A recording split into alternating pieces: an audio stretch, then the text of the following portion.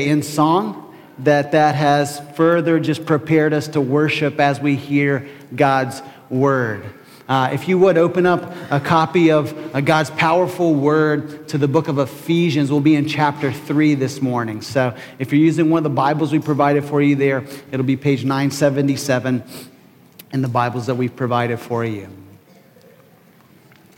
And as you turn there, I want you to think about the idea of what I like to call whoa moments, okay? So that song, that could have been defined as a whoa moment. You know what I'm saying? Like, wow, this kind of makes me step back and think about the realities of what we're singing. Worthy is the name of Christ. For all eternity, there will be no other name that rivals the name of Jesus. Okay, if you don't understand that now, you will certainly understand it then. And the hope is that you would understand it now so you can enjoy it now and enjoy it then. But the songs that we sing are even designed to be kind of these wow and whoa moments. But the kind of whoa moment I want us to think about this morning are moments that make us step back and pause because of the weight of what stands before us. There are some things in life, some responsibilities that are so great that we are simultaneously excited on the one hand, but on the other hand, we're probably kind of scared half to death because we want to handle it really, really well. There are these moments, these responsibilities that are handed to us where we think, I can't believe I get to do this, and I better not blow it. You know what I'm saying? You ever had these whoa moments? Here are a few that come to mind. It's not an exhaustive list, to be sure, but maybe it was the first time your dad handed you his car keys. You remember this? Maybe for some of you just kind of like, whoa, I better hand. This is cool, man. I get to drive this ride, but I better take care of it. You know what I'm saying? And not have any accidents. Maybe it's some kind of responsibility in school. Maybe the first time your professor asked you to work on a special project. That could be a whoa moment for you. And maybe if you're in healthcare, the first time you stood before a patient to take care of them. Perhaps it was the first time that girl said yes to you after all of your sorry attempts to ask her out on a date, and now you're like, whoa, I'm like, whoa, hold on, I gotta nail this. You know what I'm saying? Maybe it's the first time you held a baby in your arms. Whoa.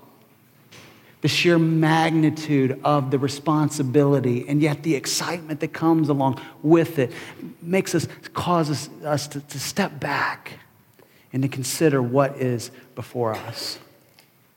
Well, the Apostle Paul, for the last half of his life, after he met Christ and Christ had saved him and given him a special assignment to take the gospel to the world, to the Gentile world, those that were not belonging to the people of God.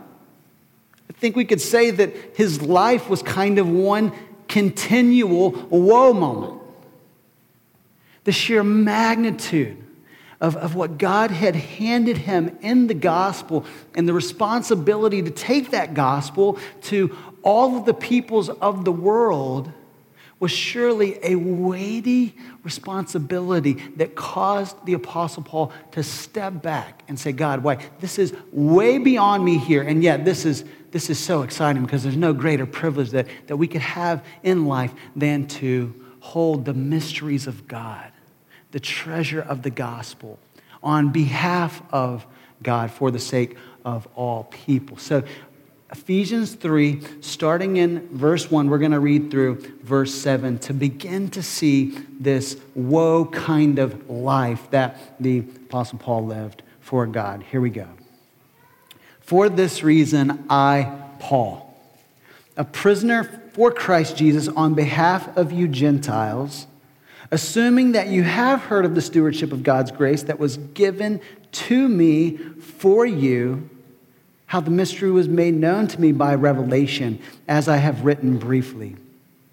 When you read this, you can perceive my insight into the mystery of Christ, which was not made known to the sons of men in other generations, as it has now been revealed to his holy apostles and prophets by the Spirit. The mystery is that the Gentiles are fellow heirs, members of the same body, and partakers of the promise in Christ Jesus through the gospel.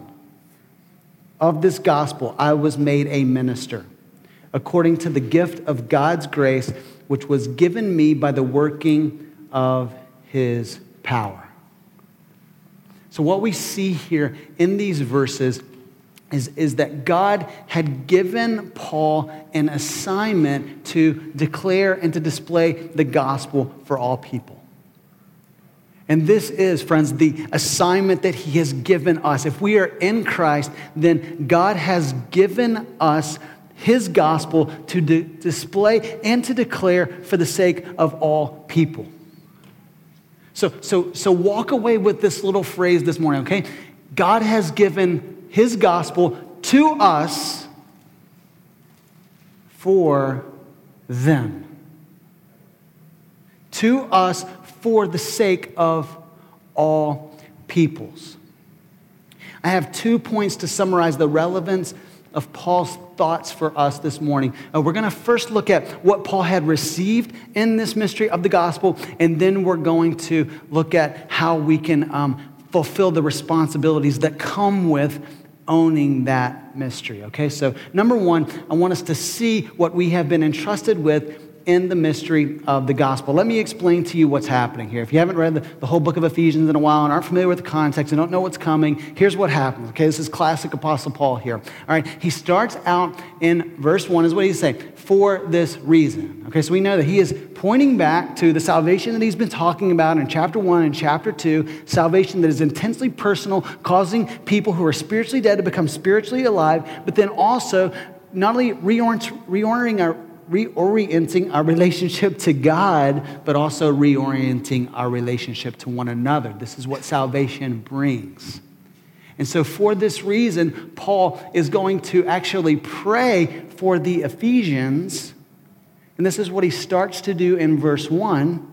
And so he says, for this reason, I, Paul, a prisoner of the Lord. And then you see this dash, right? In verse 2, what we have is this dash, which basically is a parenthetical digression that Paul jumps into out of the fact that he is a prisoner for the Lord. He says, assuming that you have heard of this stewardship that God has given to me by his grace. Okay, so Paul doesn't pick up his prayer until verse 14, which is what we're going to pick up next week when he gets into the heart of his prayer. He finishes his parenthetical thought in verse 13. That's where we're working through today. Everybody with me? Got it? So Paul digresses because he is overwhelmed with this stewardship that has actually led him to be imprisoned for the sake of Christ. So we have to understand that Paul was a prisoner. In the book of Ephesians, we have the pen of a prisoner that has written these words for us.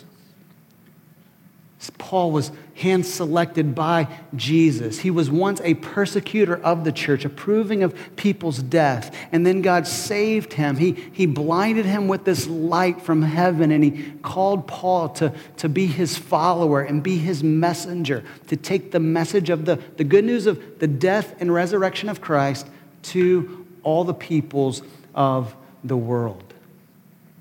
And so this is probably what Paul is talking about in verse 3 when he says that the mystery was made known to me by revelation as I've written briefly.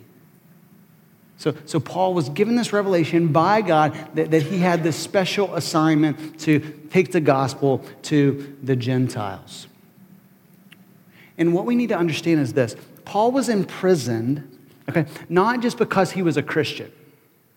Okay, he could have been in prison because he was a Christian, I guess, but that's not the reason why. Nor was it because Paul was incredibly bold and spoke very loudly to thousands of people about Christ. That's not actually the reason that he was imprisoned. The reason Paul was imprisoned was because of who he was communicating the gospel to. People were upset with Paul because Paul took the gospel to outsiders. People that didn't belong to the people of God, the Jewish people. They thought that they kind of had this selective right to being in God's family. And so they were resistant to bring others into that. And God says, no, I am the God of all peoples, the God of all nations. And I want to bring everyone into my family. And says, Paul, this is your job. Go make that happen by the power that I give you. And so can we just pause for a moment and think about the fact that Paul is a prisoner of the Lord? I mean, if you're like me and you've read the New Testament more than once, you start to kind of just run by these phrases. Oh yeah, Paul, he's in chains, prisoner for the Lord. I mean, can we just kind of stop and pause and think about that? Here, Paul had lost his freedoms. They had been stripped from him. His comforts were gone. He suffered physically, emotionally, relationally, all for the sake of Christ and for the sake of the people to whom he was taking Christ's message. And so why do we read these verses like, Paul, he was a prisoner, okay, no big deal. We're comfortable Americans. Our bills are paid, food's on the table, hopefully. And so we just like, Paul, a prisoner. I mean, can we just step back and ask the question, would I be willing to be imprisoned for the sake of God's mission? Would you be willing to be imprisoned for the sake of God's mission? Are you willing to suffer if God called you to suffer for the sake of God's mission? Would you be willing to die for the sake of God's mission? I have to tell you, this is normal Christianity. A willingness, okay? I'm not saying we seek out martyrdom here, okay? But I'm saying a willingness. If God calls us to go to unreached places and take the gospel where people are being killed for their faith in Christ and for their witness in Christ, I mean, who is willing to put their life on the line for the sake of Christ? We can see that 21 Coptic Christians in Egypt were willing to seal their witness by their death just a couple of weeks ago. And so when we sign up to follow Christ, it's not, Jesus, I'll follow you when it's convenient, but it is, Jesus, I will follow you to the cross. Wherever you lead, wherever you call me to go, whatever assignment you give me, the deal is done, even if it means my suffering, even my death. This was the life of the Apostle Paul. He was glad to be in chains for Christ if that meant that more people could hear the gospel.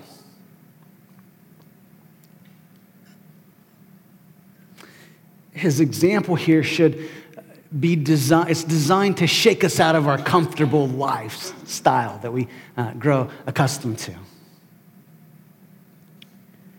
And why could Paul suffer so willingly, with such contentment? It's because he suffered in light of the gospel, right? He was so captivated by Christ, so enthralled with the life and the death, the resurrection of Christ, and this new life that he had been given in Jesus, that he's saying, Jesus, if you suffered for me, then how could I not suffer for you?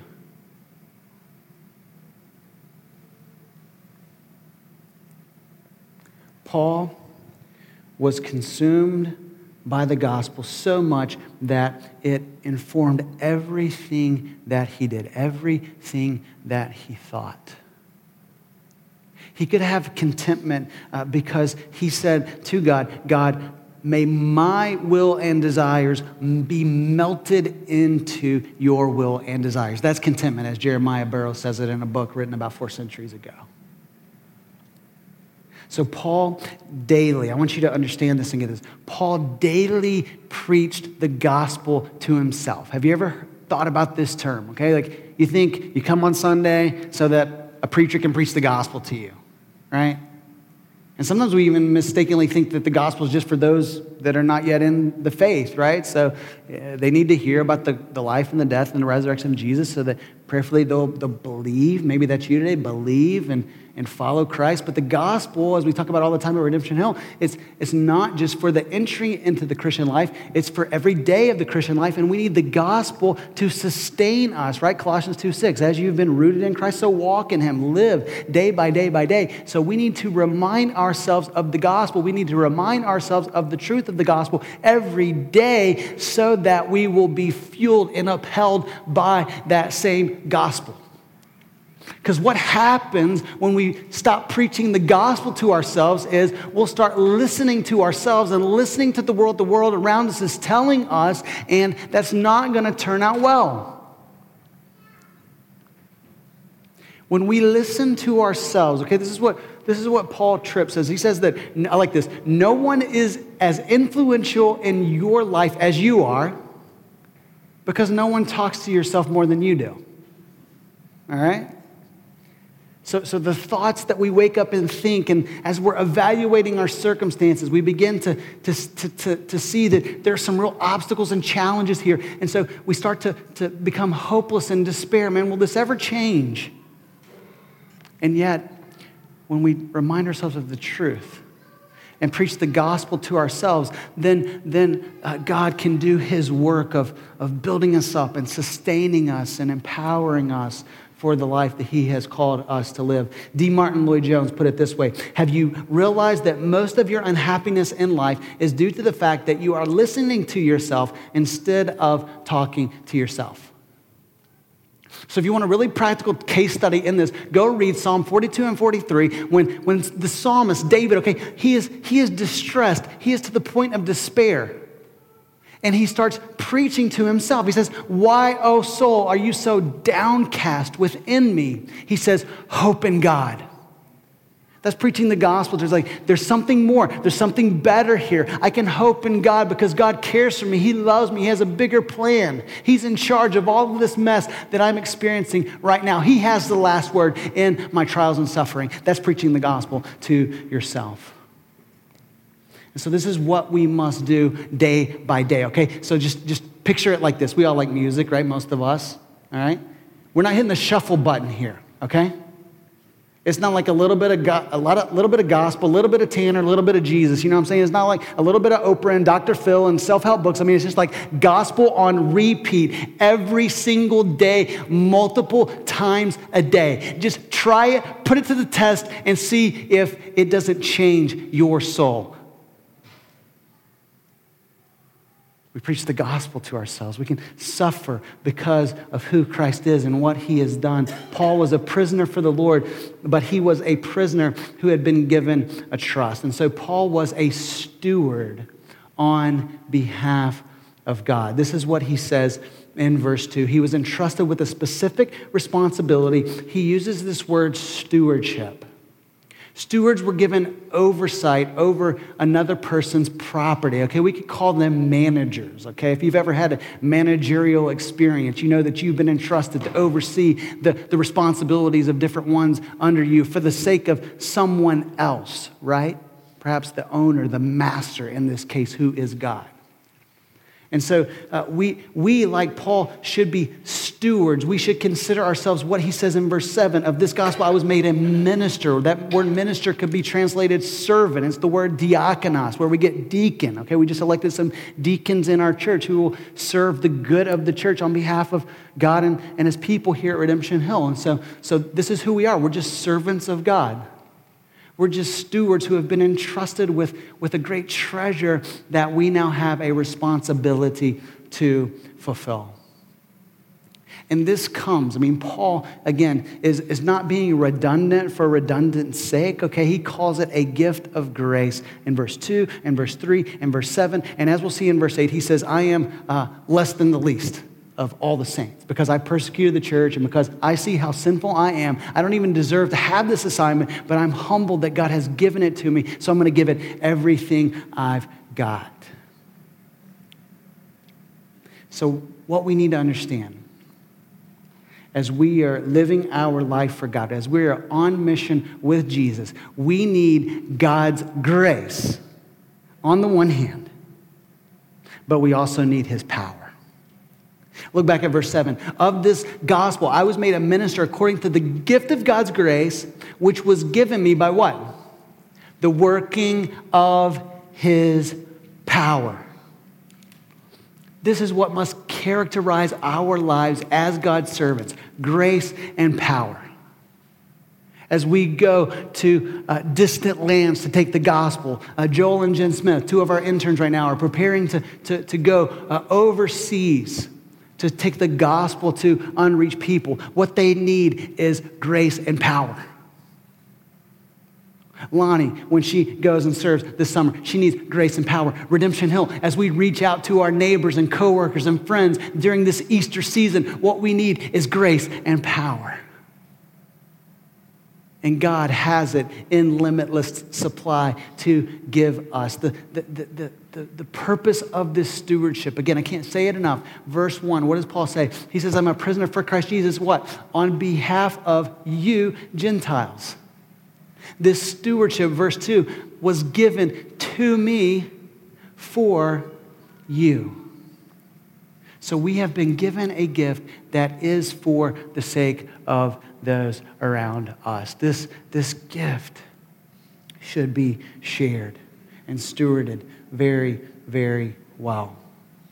And this stewardship is the stewardship of the mystery of the gospel. Now, we should stop and pause and ask, why does Paul call the gospel a mystery? Most of the time when we think mystery, we think of a riddle to be solved. Something that's puzzling, that kind of stumps us, a mystery novel, if you will. But the word mystery in the New Testament refers to something that was once concealed, some kind of secret that has now been revealed and made known. We could call it an open secret, if you will.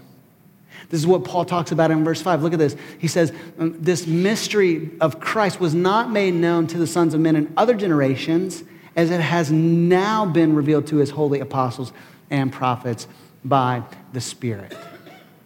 And so this mystery is, number one, in verse 4 we see it's the mystery of Christ. God unveiled his redemptive plan, his plan to bring people back to himself. To make that happen, it came in and through the person and work of Jesus Christ. Now, what did Christ accomplish? Well, then we see it in verse 6.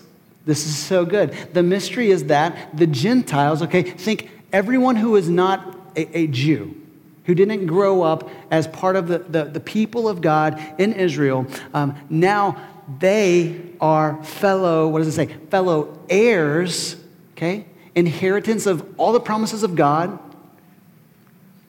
and members of the same body, and partakers of the promise in Christ Jesus through the gospel. So this is what makes the gospel so beautiful. Part of what makes the gospel so beautiful. You can take two totally different people, and they now become one person in Christ, one new humanity in Jesus. So that there's not a person that could walk into this gathering that we would say, you know what, Jesus is for us, but it's not for you. We all have equal privileges, right? So it's not like we can sit on the front row, but you can't sit on the front row.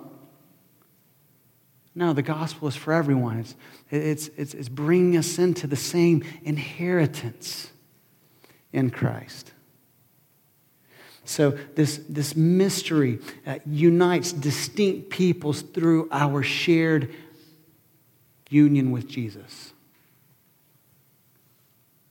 This gospel is a global gospel. It's not an American gospel. It's not a Western gospel. It is a gospel for all people. So that's why we're going to keep sending teams to India, where most of the people there do not believe in the gospel. Why do we do that? It's because harak jati, harak basha, harak kul, harak log. That's every people, every tribe, every nation, every language. Revelation 7, that's God's vision for the world, and that is our assignment to take the gospel to, that's the only Hindi I know, by the way, all right? That's what they speak in parts of India, not all of India, but harak bashi, harak log, harak kul, harak, yeah, I forgot the fourth one, sorry. It's in my notes. But every tribe, every language, every people, every nation, that's our assignment. That's what we're going to pray for our team going over there this week. So we need to see what has been entrusted to us in the mystery of the gospel. But then number two, we need to spread God's grace through consistently declaring and displaying the gospel. So number one, spread God's grace by declaring the gospel. Look at verse 8. He says this, to me, though I'm the very least of all the saints, this grace was given. What's the grace, Paul? To preach to the Gentiles the unsearchable riches of Christ. Okay, so this was Paul's assignment. And I know some of you are like thinking, hey, good for Paul. Super Christian. Special assignment from God. That's good. That's his deal. That's not my deal. Okay, but you couldn't be more wrong. Because when Jesus was living his life and he was giving his assignment to his disciples, it wasn't like, hey, Peter, you can speak really good before crowds, so this is your assignment. You're going to be the preacher, but you other 11, okay, you're exempt. It's not how it works, all right? It's all of Jesus' followers are sent with the same mission that he was sent with, to proclaim the good news to all people. So you may never stand on the stage and preach before hundreds of people, but you know what? You might have a cup of coffee with a friend and tell them how Jesus has changed your life. That's actually preaching the gospel. You don't have to call it preaching, okay, but it is proclaiming, declaring who Jesus is and what he has done for you. It's all of our assignment if we are in Christ. And this assignment is to spread the unsearchable riches of his life. The good news of Jesus is loaded with unfathomable wealth. And so let the words of Matthew 10:8 just ring in your mind and your heart. Freely you have received, freely give. Freely you have received, freely give. We have freely received of the riches of the gospel, that we might take what we have received and give it away for the sake of others.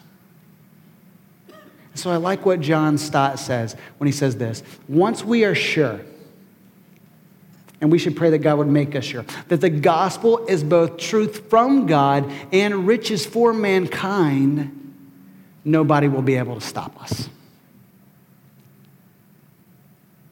I mean, are you convinced?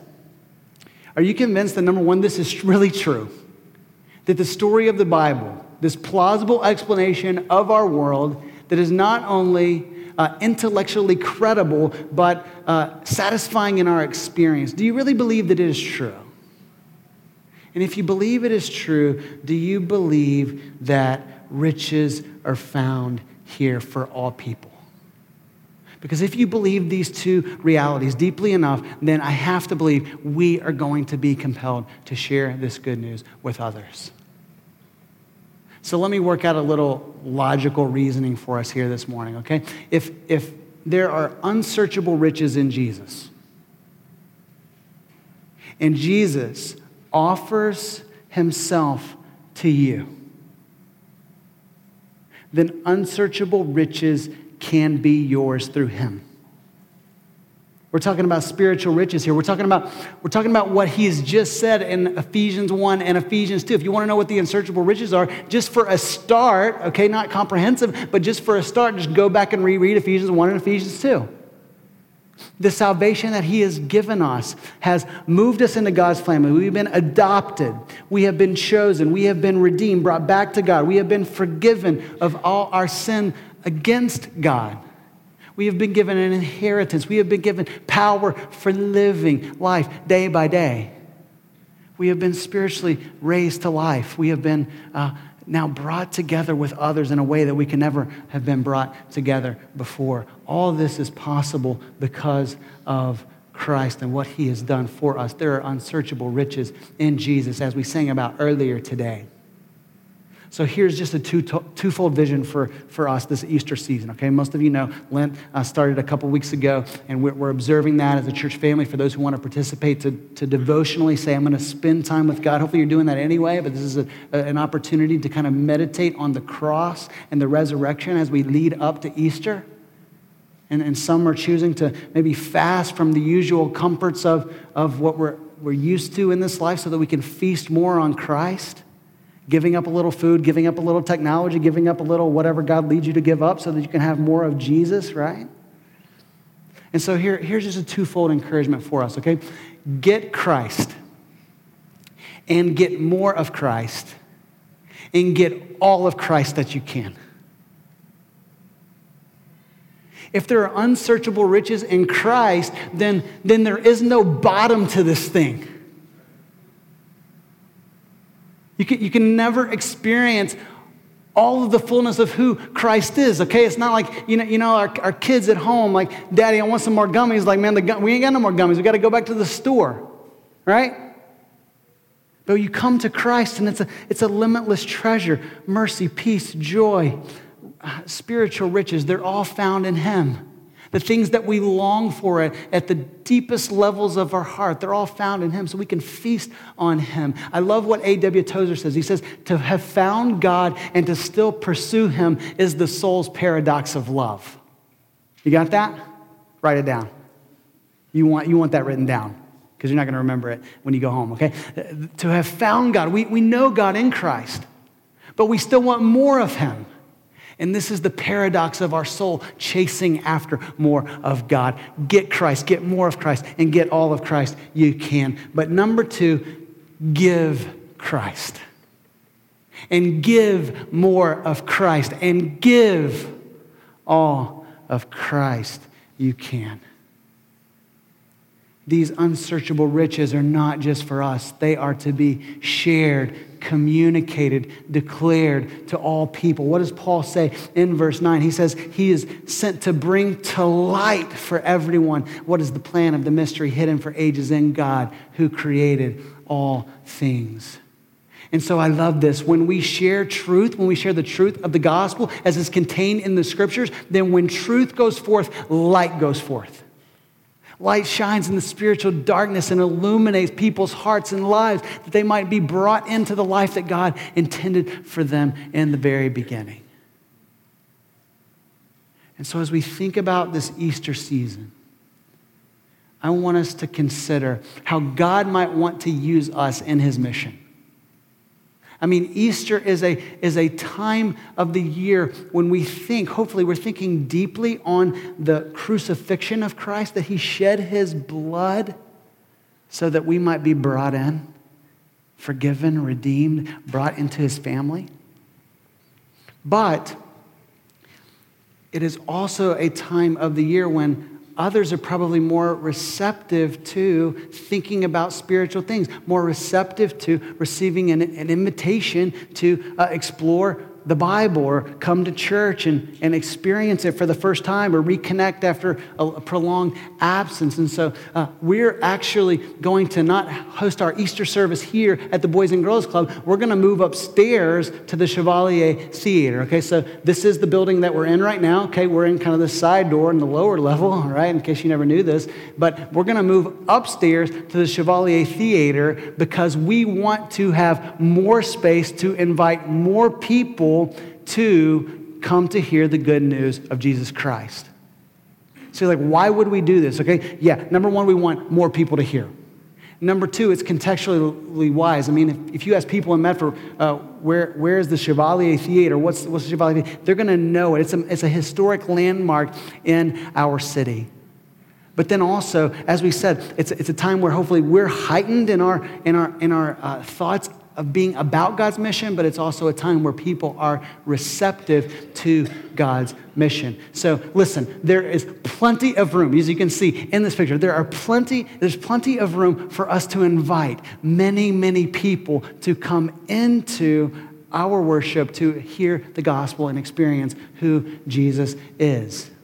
Now, this is just a little vision that I've been praying about, and I think that it's within our reach, okay, as a church.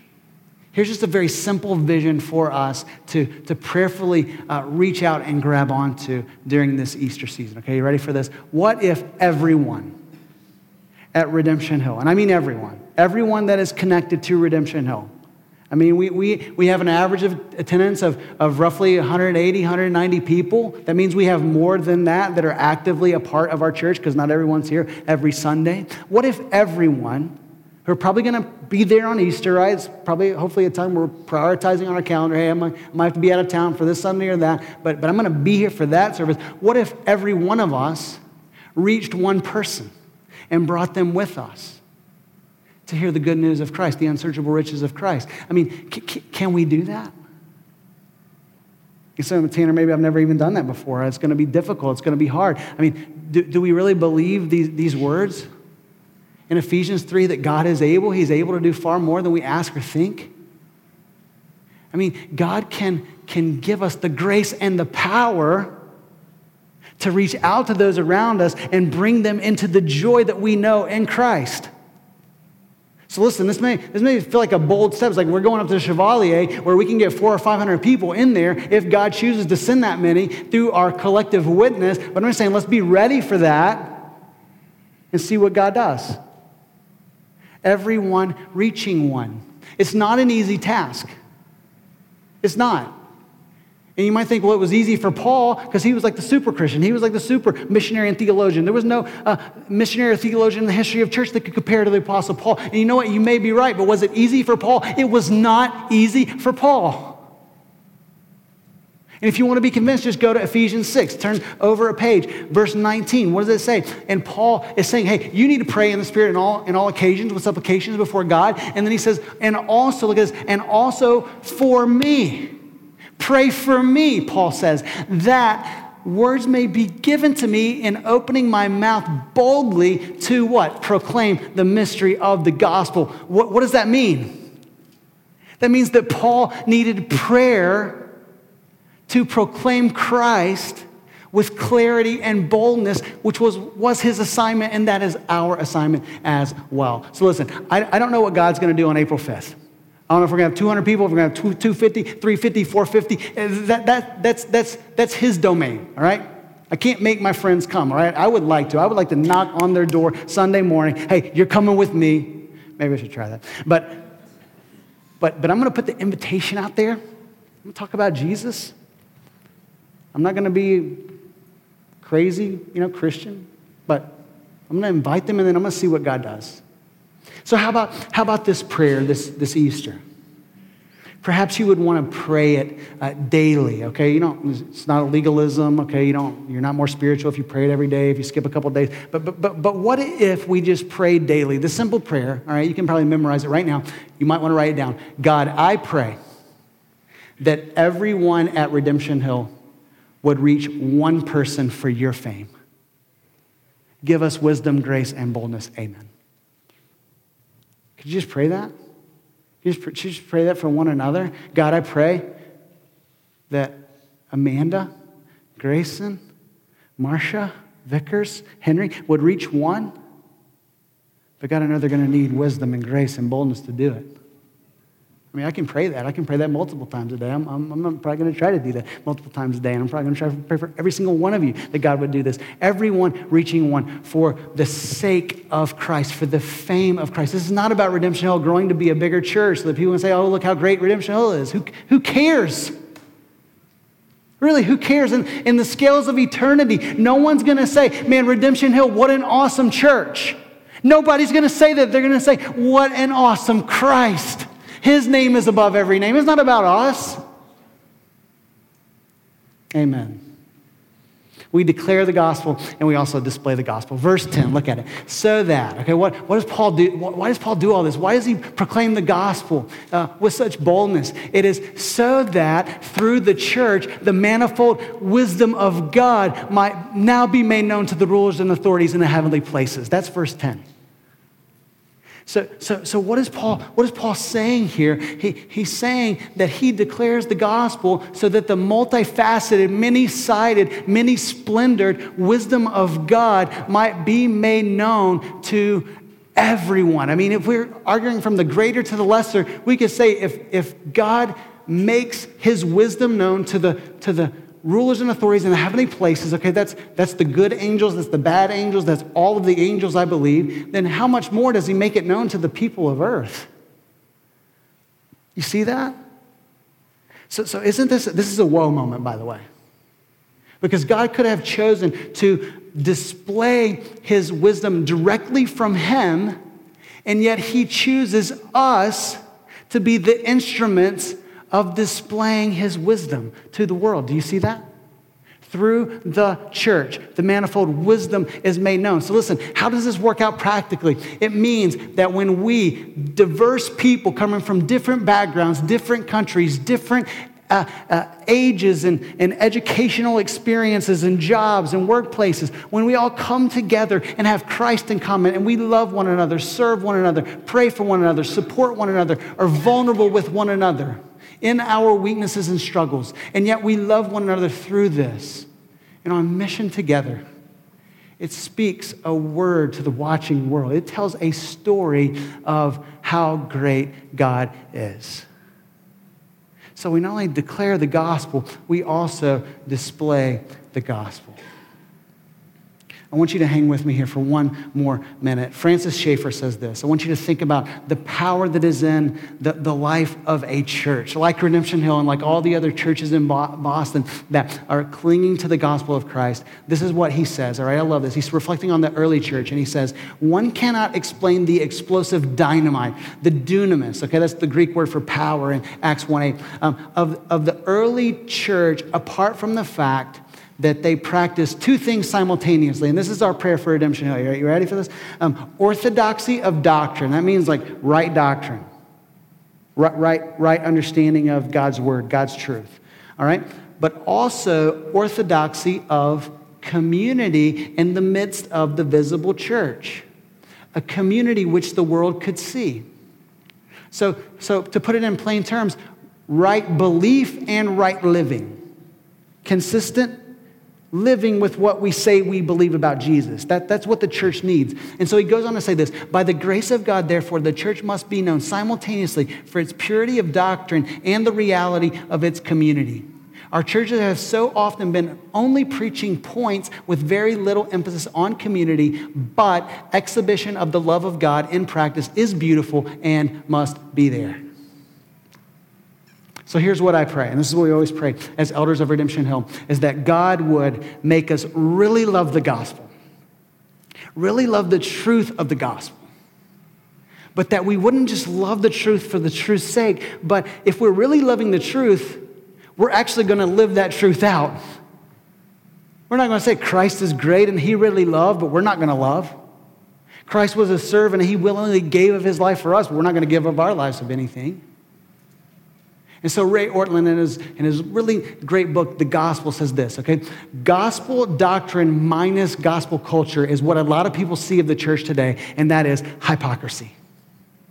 If you can believe right things, but if you don't live right things, then the only thing that people are going to see is, man, these are a bunch of hypocrites.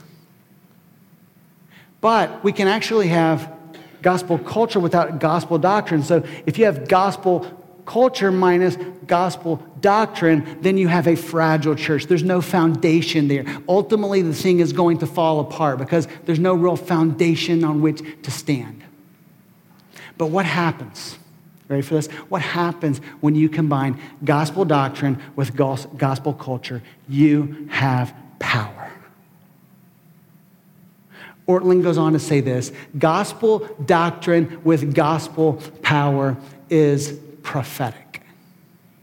In other words, it tells a story of the truth of that same gospel. So when we are a church that is declaring the gospel, but also displaying the gospel with this gospel culture that changes us from the inside out, then we are actually telling a story by the way that we love one another and serve one another and live together on mission for God as we go out and serve the community at Easter egg hunts and 1,000 other things that we try to do throughout the course of the year.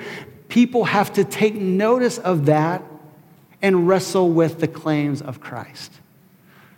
And so that is what we are about at Redemption Hill. We can have boldness, verse 12, and access with confidence through our faith in Christ. And so Paul would end by saying, so I ask you not to lose heart over what I am suffering for you, which is your glory. The power of the gospel is displayed in the moments where we are thriving and striving with God, and the mystery and the power of the gospel is displayed even in our suffering, because in our suffering we're saying, you know what, this gospel is so valuable, so worthy, that we would gladly suffer so that more people can be included in Christ. And so what I want to ask you this morning is, number one, are you included in Christ? Have you said yes to Jesus? Have you experienced the riches that are found in him? Okay, you may want to take that connection card that's in your seat and you say, you know what, Tanner, I'm not there yet, but I have questions about Christianity. I want to know more about how I can begin a personal relationship with Christ and experience all these great things that you're talking about today. Maybe that's you. But if you are in Christ, if you have been included because of the grace of God, then here is the great reminder from today. God has given us his gospel for them. It's the gospel to us for them. So let's declare and display it for his fame. Let's pray together.